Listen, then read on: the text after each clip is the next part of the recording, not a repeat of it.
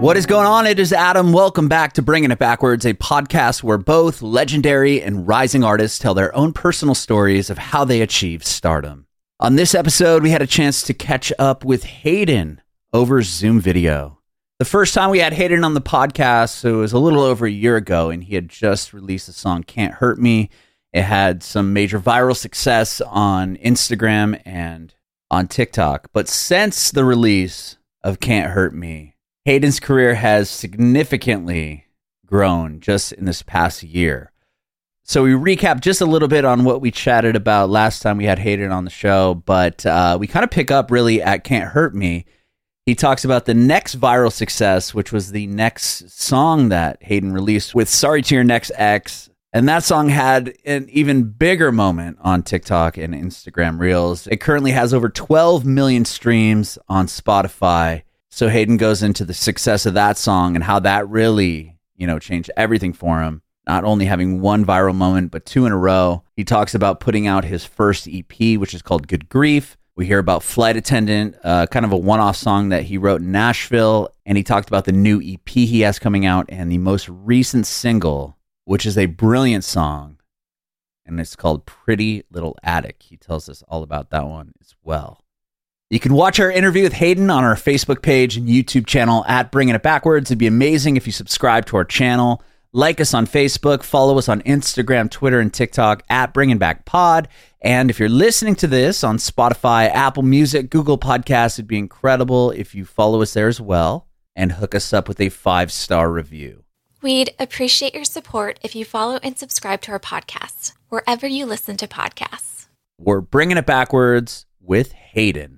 Oh, all good, dude. I chatted with you about a year ago. I don't know if you remember. I do. Yes, sir. Okay, yeah. You had, I think you had just had Can't Hurt Me had came out and it had like the viral moment. But that was like the song of at the time. And it's crazy to think because like that was a year ago and what you've done since.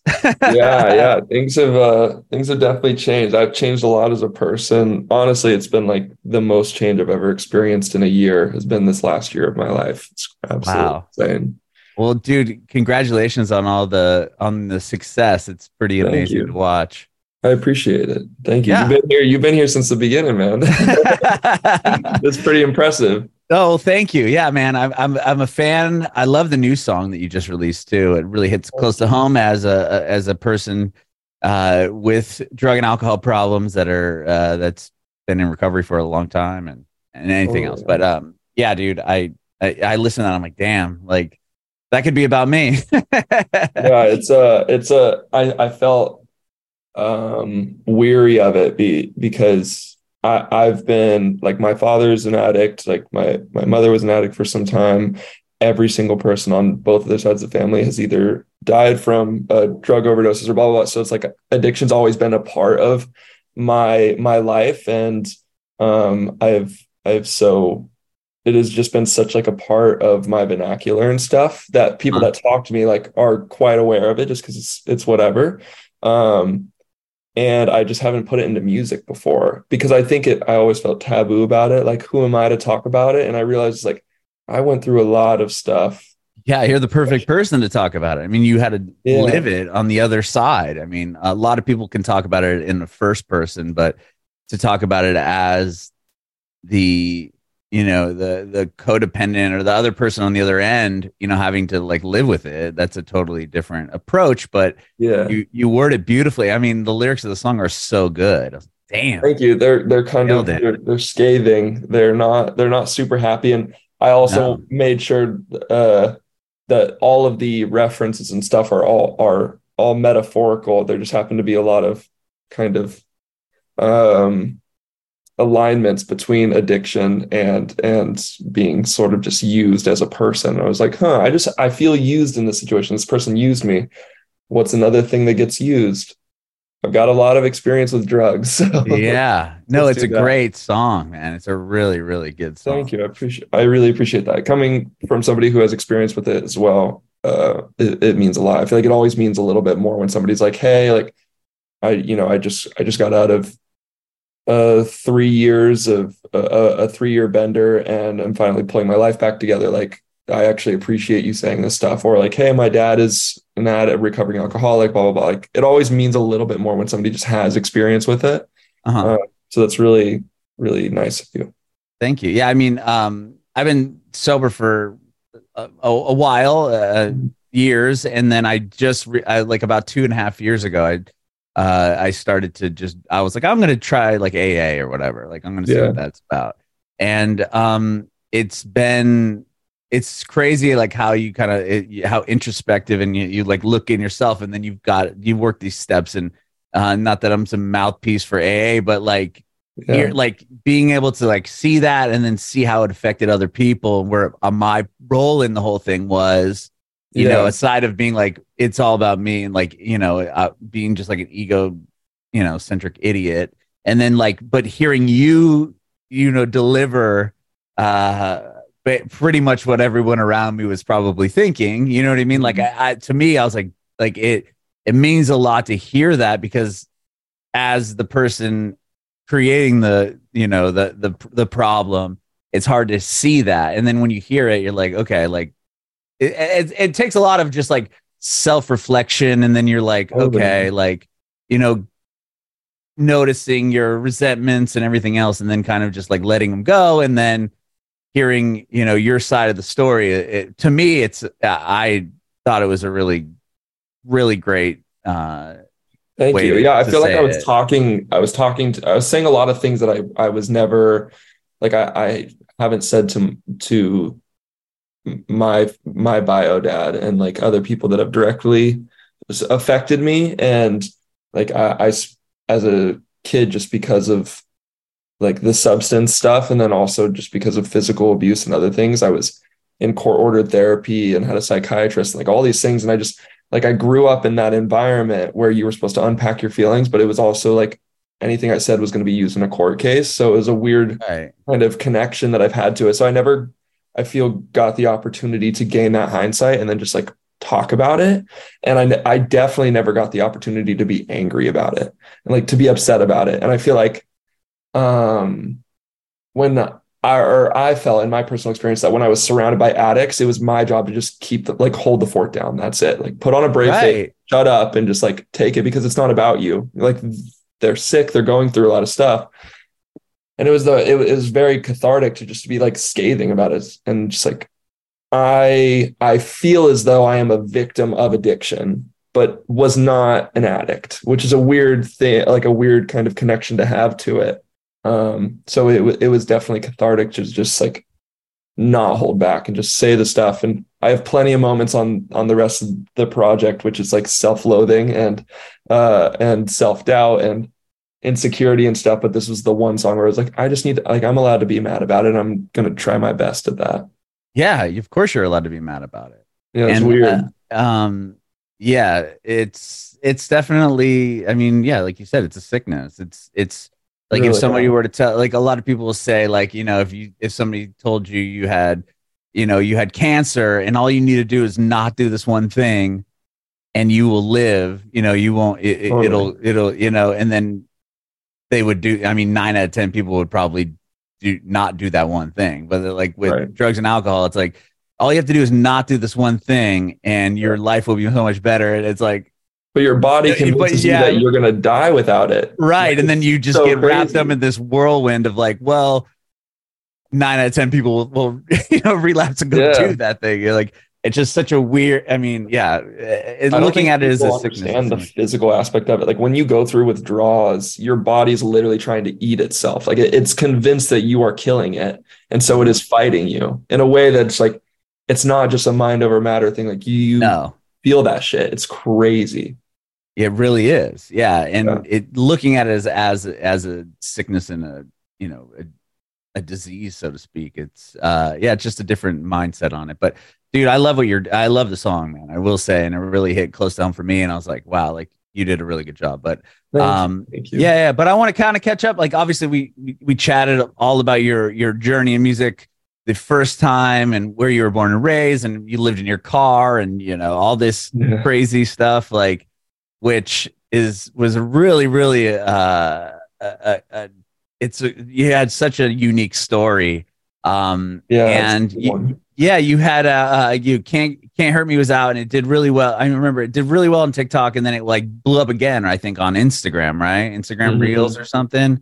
Yeah, I didn't get Instagram Reels as a feature for the longest time. And then when I got it, I just like reposted the same video on there and it like doubled the numbers from TikTok and stuff. So Reels has been very nice to me. But then to follow it up, I think the next single you put out was Sorry to Your Next Ex, right? And then that like just triples at least the streams and numbers. I mean, to come out of a song like Can't Hurt Me, and were you kind of like, is this going to happen again? Was that like a fluke or like, going into that next song? Like where was your mindset? I was internally terrified, mostly because I wrote, put on TikTok, we produced and put out Can't Hurt Me. And I just didn't have any other songs. I was writing a song, teasing it and putting it out, writing a song, teasing it, putting it out because I was a full-time college student. I just started writing songs in the pandemic prior to that. So I wrote Sorry to Your Next Ex for a songwriting class that I was in. No way. They were like, write a song as if you're writing for somebody else. Like, don't hold back things that you want to say. And me as a person, I think similar to Pretty Little Addict, I rarely give myself the opportunity to be like upset or to think that I am cool or to do anything because I'm such a deeply seated insecure person, as I would assume most people are. Yeah. And so I wrote Sorry to Your Next Ex in a very wishful thinking way, like I'm the shit, like I made your life heaven, and without me it's going to be hell. Like all these, I was like, I want to feel confident after writing the song. So I wrote that for that class. And the class was like, yeah, it's a pretty good song, man. Like, it's pretty good. I like it. And then, and I was like, yeah, I like it too. I think it's good. I'm going to put it on TikTok in my typical fashion of talking while playing an acoustic guitar and then just like going right into the song. And it immediately, the very first video that I posted playing the song on a guitar, just like doubled all the other numbers. And I was like, whoa, I think I have like, I think my account is broken. That was the first thought I had, was like, I think my account's broken. Why is this working so well? But yeah, I was worried internally until I had written the song, but then right after it happened. So I didn't get a lot of time to worry about it being a fluke. I was just like, once again, oh God, okay, we got to produce the song. I got to finish writing the song. Oh, so like, again, you didn't have it all ready. I didn't have anything, dude. It was, oh my gosh. It was literally a rehashing of Can't Hurt Me, except I got to use the hindsight that I had from Can't Hurt Me to apply to Sorry to Your Next Ex. So I think everything just went better because I was like, I just did this literally 3 weeks ago. So I'm going to do it again, but I'm just going to do it better. And it worked out better for that reason. Yeah. And like we kind of talked about last time, it's like you had the clip and then you had to go back and record the song and then put it out. And then are people still going to, not only like pre-save it and come over and listen to it and like all that stuff is still like another task, right? I mean, yeah, to have it big on TikTok is awesome, or big on Instagram Reels is awesome, but it's not the goal. It isn't, and it's not even like it's not guaranteed to draw people over to another app. I was talking to somebody about this recently. It's like just to get someone to be like, okay, I'm gonna click on Spotify now, and like I'm gonna go to leave an app is like, like, okay, dude, I gotta go somewhere else. It's our version of going, like, fucking driving to a record store and paying, $20 for a record. It's just like, yeah, it's like a modern version, which tells you how lazy Gen Z is, man. Right. It's crazy. It's like, I don't really want to like click something else. Like, are you kidding me? Yeah. But the fact that, over 12 million people, or, you have that many streams on the song, like, people do it, right? I mean, they left it, and not only that, like even with Can't Hurt Me, I mean, 3 million times the song has been streamed, but like to have them go, okay, like I'm going to do that. I'm going to jump over and stream it on Spotify. I mean, that's such a huge accomplishment in itself, not only virality of it, but like having them leave an app to go to another app. Yeah, I think the biggest thing we learned in that was actually in the production and like creation of that song. We learned from Can't Hurt Me's case, like I teased it essentially as a Shawn Mendes song. That was my way into marketing it. And it was really it was the first way that I had ever successfully marketed a song. And in the production of it and the recording of it, I was like, I'm not Shawn Mendes, and I don't want people to think I am after listening to this, because on an acoustic guitar, this song very much so just sounds like it could have been one of his. And so I was sort of internally fighting that in the production of it. And I think it just wasn't like the best choice for the song. I think that song was meant to exist in the way that it was written. But we were new to production. We were new to all these things, blah, blah, blah. So I don't think it translated as well as it potentially could have. With Sorry to Your Next XO, I was like, let's just make this song exactly what it is. Let's make it angry. Let's make it fun. Let's keep it in what I know how to do, which is play guitar. And like pop rock is a very easy thing for me to slip into just because I am a guitarist. And it doesn't feel as much like, or at least at the time, it didn't feel as much like a trend to me, because it was like, I've always been a guitar player. So I just make guitar led music. And that is still the case today. And so I think it translated because the production served the song better. I think my marketing served the song better. Everything was kind of just geared towards a focused narrative, which is like, I am a guitar playing pop musician. I am, and yeah, I guess in that way, it's just more authentic. I think I did it more authentically. And with like, I mean, having 2 songs in a row do that, like, how did that change? I mean, that must have changed everything for you. Imagine, right? Like you said, your life has changed so much in a year, and that was the last time we chatted, was when that song, the first one, was doing well. And like now you've got you have a record out, you've got another EP coming. And like the music you continually put out has been great and well received. Like, so. Yeah. Thank you. For all of that. After Sorry to Your Next came out, I like started going to parties for the first time in my life. And I did like a very mild version of what, is depicted in movies, where like a person gets really successful and everybody wants to talk to them and blah, blah, blah. And it was my very reclusive version of that, which was people essentially just wanted to write with me for the first time, and they wanted to know who I was for the first time. And I would go into a room and people would know who I was, and I didn't have to introduce myself. And LA is such a little bubble in that way, where as soon as you leave the city, like I feel fortunate enough to like get recognized in public, which is a weird feeling, just because I think I'm associated to a very early generation of TikTok, where people are like, oh, I've seen your videos for basically as long as I've been on TikTok, which is really sweet. But most people, including me, like when you leave LA, the bubble is popped pretty quickly and you're reminded that you are nothing, you're nobody. But it was fun to indulge in that bubble for a little bit after the song came out, and, for sure, people really cared, or at least it seemed they cared.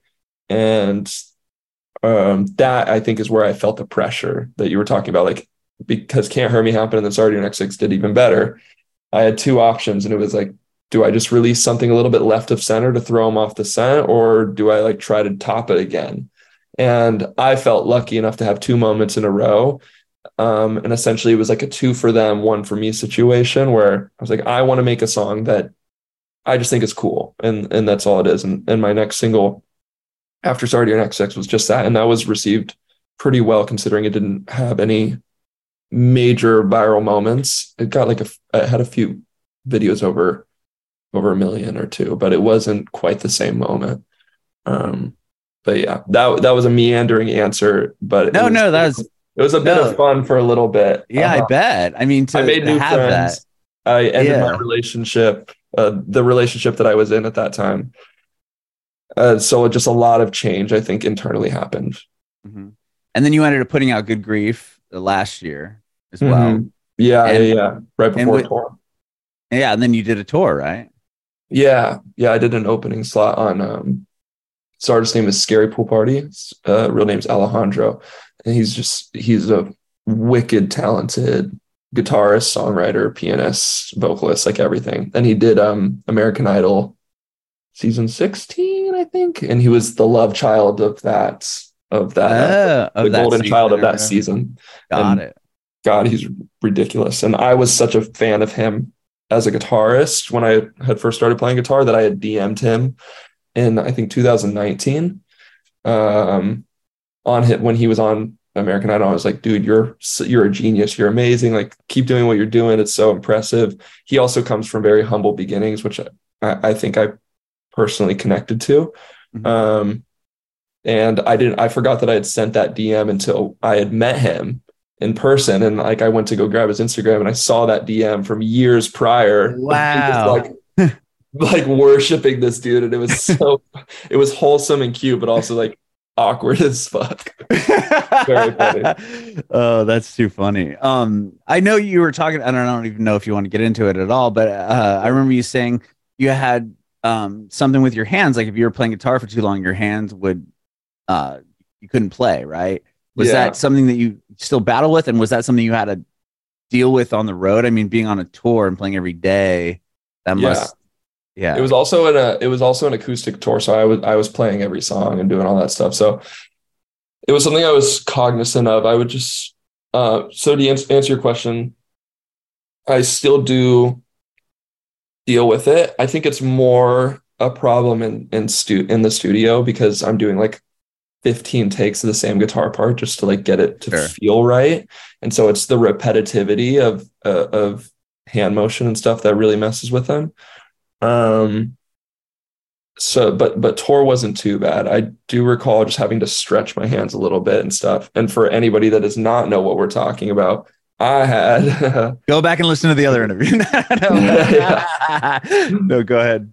I had a hand condition when I was born called trigger finger, and it means that the tendons in my hands would essentially be too swollen to allow me to move my hands. So my hands were frozen shut for a while, and I got surgery for it. I have scars on the inside of my hands because of that. And when I started playing guitar, I was just going to be a guitarist. That came back, and I couldn't open my hands for a while. And my doctor told me I had to stop playing guitar. So I started writing songs, and the rest is history. And that's it. Wow. Well, I'm glad to hear that it's kind of you are able to kind of control it in the sense I can gauge it. It's like, you know, when you feel a muscle about to cramp and you're like, oh, and you like get off of it for a second, you know? Yeah. And you like start stretching it or whatever. It's kind of the same thing. Like I can feel tension starting to build in my forearm and in my hands and stuff. And I'm like, oh, I got to chill for a second, guys. Just give me a second. And I just do my stretches, maybe ice it. It's all good. Back in business. Yeah. And you've released what, 2 songs from the EP that's coming out? Is Flight Attendant going to be on there? The second one's actually coming out in 8 days. I'm announcing the release date.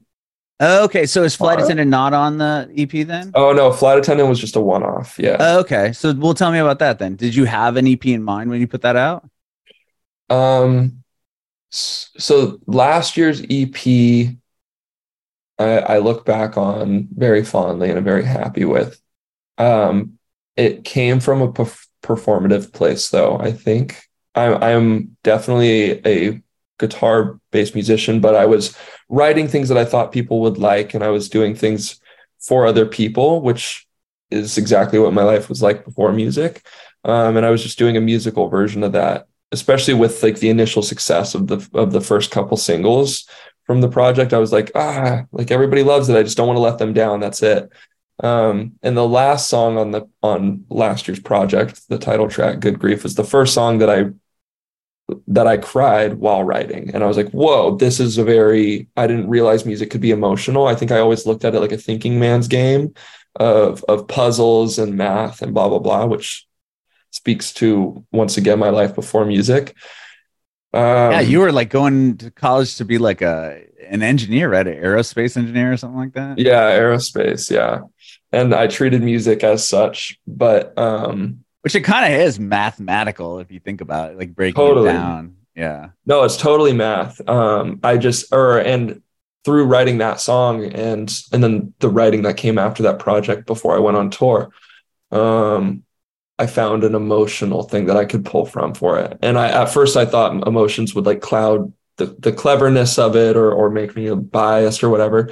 But it made the songs better and it made them feel more relevant and carry more weight and stuff, which I hadn't experienced before. Before it was just about like being cool. That was it. Even if I was being emotional, it was about being cool and emotional, you know? And so Good Grief was a song that I really felt to my core. And I did that again while writing after the EP, once again before tour. And Flight Attendant was a song that I had written in Nashville, with a friend of mine over there. And it was a song purely based on the feeling of what I was going through at the time, which was the loss of that relationship that was happening during Sorry to Your Next Sex. And funny enough, while like things were going so well for me on the internet and on the outside, it was so great, I was just like at possibly the most miserable I've ever been in my life, and the most depressed, and just like not wanting to be here, and all of these things was happening while I felt like I was supposed to be celebrating my success, which I think is typically how it goes for some reason. It's like the universe likes to people. Yeah, exactly. Like the push and pull. Nothing is worse than somebody congratulating you for your success while you feel miserable inside. And I learned that at that time. Yeah, there's the band Gin Blossoms. Yeah. They're the guy that wrote a lot of the songs, like those early on that early record, like Hey Jealousy and those ones. He died after that first album success. He wasn't the singer, but he was a member of the band. And then like when the second album came out, it was, I think it's called like sorry for, like, congratulations, sorry for your loss, or something like that, where it was like the singer would always hear like, dude, congratulations on the record, like the success, but it was like, oh, sorry for it. It was like one of those things. Yeah, it's like this great thing is happening, and then this other terrible thing happens. So it just reminds me, like when you're saying that, like you're like, all this success is happening, but like all this, the most, I'm losing my partner, and you're just depressed and sad and everything else, but you're like, I got to put on this, smile. I didn't know that about that band. That's crazy. That's a great title for a project too. It's something I'll look it up, the actual name, but go ahead. Sorry. Oh, you're good. That's cool. Yeah, I was feeling all that. Flight Attendant, I wrote just purely off of that feeling of helplessness that I feel like I had at that time, which was just watching. It was partly my life, but also just watching this relationship crumble in front of me, and once again trying to maintain composure. I don't think there's anything sadder than a person that is trying to hold it together. Because like, why are you trying to hold it together? It's such a human thing to think that you have to, because you're embarrassed or you feel like people are relying on you. It's just such an interesting mix of emotions that creates that facade. And I relate to it so heavily, and so many of the songs on this next project are touching on that, because I feel like I found an emotional well for me to tap into, which is like trying to put on a brave face for the other people around me. And yeah, Flight Attendant was just a feeling. I didn't necessarily care how it did numbers wise. I just wanted to put out a song that showed people that I was able to feel things, and it did that. And funny enough, like people are getting tattoos of the lyrics of that song, and they don't do that for any other song, That's wild. But to see that emotional connection really was inspiring for me. I was like, oh wow, people really care. That's really nice. Did it feel like writing that kind of, well, it sounds like Good Grief you did that too, but like now the faucet is kind of turned on, and then did you write the Pretty Little Attic, like was that those records written in the rest of the EP, I guess? Was that when you came back to LA, or did you write other songs in Nashville? I wrote a lot in Nashville. My manager is based in Nashville. So I go. That's where I'm at. That's why I was curious. Oh, okay. Oh, I forgot about that. That's crazy. I'm from San Diego though, originally, but that's what I remembered was you're a California kid. Yeah. Yeah. And then I moved here 2.5 years ago ish. Yeah. Yeah. I love writing in Nashville just because I feel like the pressure is off a little bit. For anybody that's ever worked with an artist, like the worst thing you could do is create pressure in the room to like deliver something, because that is an artist's entire life, is like deadlines, delivery, content. Like treating music like content is just the hardest, is the worst way to get something meaningful out of it. So right. I love that in Nashville. Like the only thing they cared about was just telling a story, and I love telling stories, and all of my songs do in some way. Flight Attendant came from there. None of the other songs from this EP, or none of the songs from this EP came from Nashville. Flight Attendant was the only one, but I have those songs, love them, and am sitting on them for when they just make the most sense. But similar to my last project, I wrote a lot of the songs on this project by myself or with like close friends of mine, just people that understand me and get where I come from and care about my point of view on those situations. It's kind of rare for me to write something that I personally love and connect to with a group of random people, which makes me a weird artist, I think, by LA standards.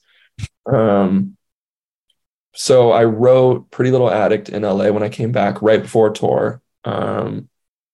And I wrote a handful of the other songs in that gauntlet of sessions that I was doing after Sorry to Your Next Ex, which like people want to write with you for the first time, like get out there, kid, like go into the world and do stuff. And a lot of those sessions were bad because it was me being a kid in my bedroom with an acoustic guitar in a different world for the first time. But it would spark ideas and stuff that I could bring back and write in my bedroom and do what I typically would do.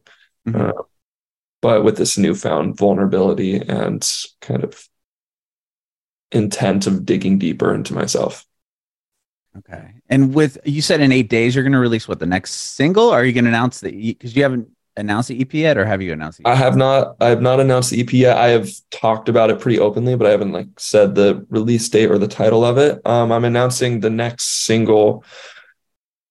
I've already sort of unofficially announced it on TikTok. I'm not really precious with TikTok. I think partly because it just gave me my career in a certain way. I'm gonna just tell you when it comes out in the comments. I don't really care that much. It's like, okay. It's not that I didn't want to like start asking you questions because I have the title and everything, but I don't know if it's coming. If the next song's coming out in 8 days, this will be I'll wait and push this out after. So I was curious if you can talk about the new. Yeah. It's called You Don't Even Like Me, and it's one of those that I have been surprised by how much people have liked it in a way, because my experience with TikTok and social media is when you go viral for a song and then you go to tease the next song, that next song just flops for the first little bit because it's not the song that you just went viral for. So it's a little hard to get things to move again.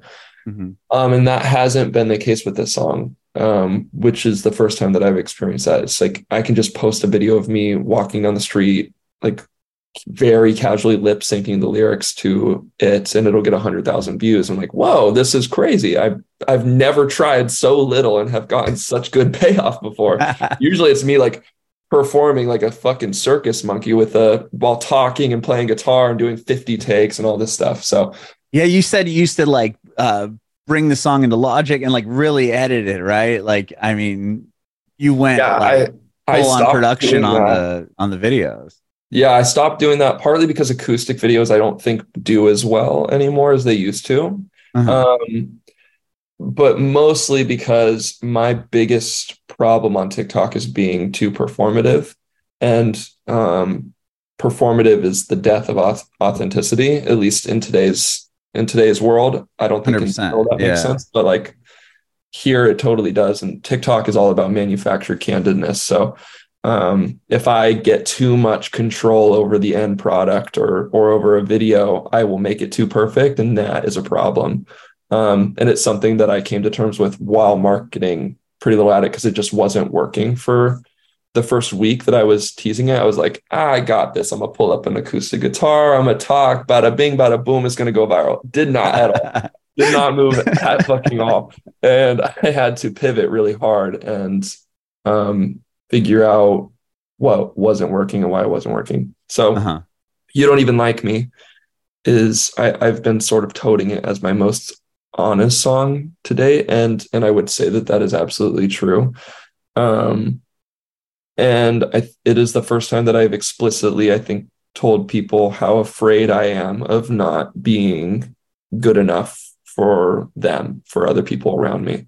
And it is that self-doubt, self-loathing side that I haven't really touched on before, because I'm so used to either being a victim or being awesome. And that is been like the spectrum of my brand up until this point.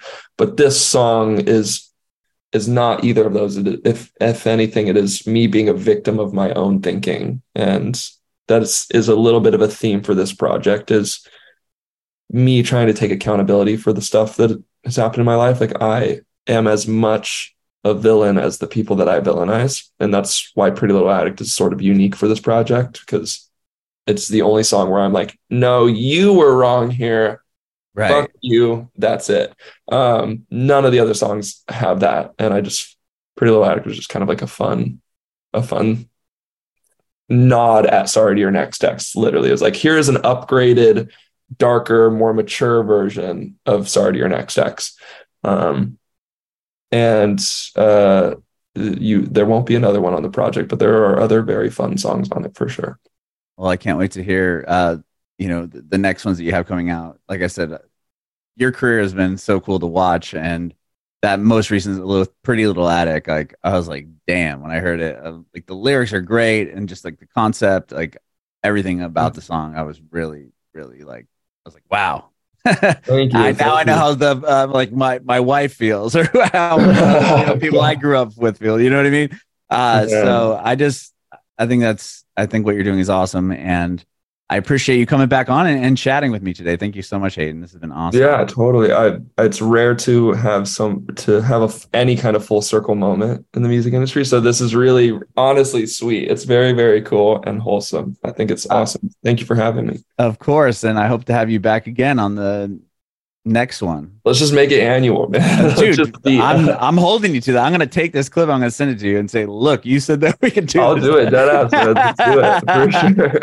I have one more question. I asked you this last time, but I'm going to ask it again. If you have any advice for aspiring artists. I think what I have been the voice that I've been listening to in most recently has been the one just saying, what's the best way to put this? I think it's really, really important to be as incredibly authentic as possible. And obviously in music, like, I think that is pretty common, but everybody forgets to do that on the internet. And I think they forget that how you are perceived is like an entire third of your artistry. It's the music, it is the live performance, and it is the public perception. And without one of those, you don't have like a fully developed artist career. And it's really hard to nurture all three of them at the same time. But a lot of people are super authentic in their music, but then they feel like a little too cool on the internet to actually put themselves out there. And seeing the internet as a place where people want to connect with you, as opposed to seeing it as a place where people want to ridicule you, is incredibly helpful, because all that is all TikTok is. It is all Instagram. Any of these things is just a place where people want to connect with other people. Think about it like a social club in college or in high school or something. And it'll open you up to a lot more possibilities. It's weird to make the advice TikTok focused, but I think it kind of goes anywhere. Same thing on stage. Like, don't be afraid to be you there, because nobody else can do that. And you're going to be competing with a million other people if you're just trying to be the cool, like, too cool to be vulnerable artists. Nobody gives a fuck about that anymore. I don't think that that's what music is for anymore. So that's what I've been focusing on, is just letting down my walls a little bit, because people seem to be receiving it well.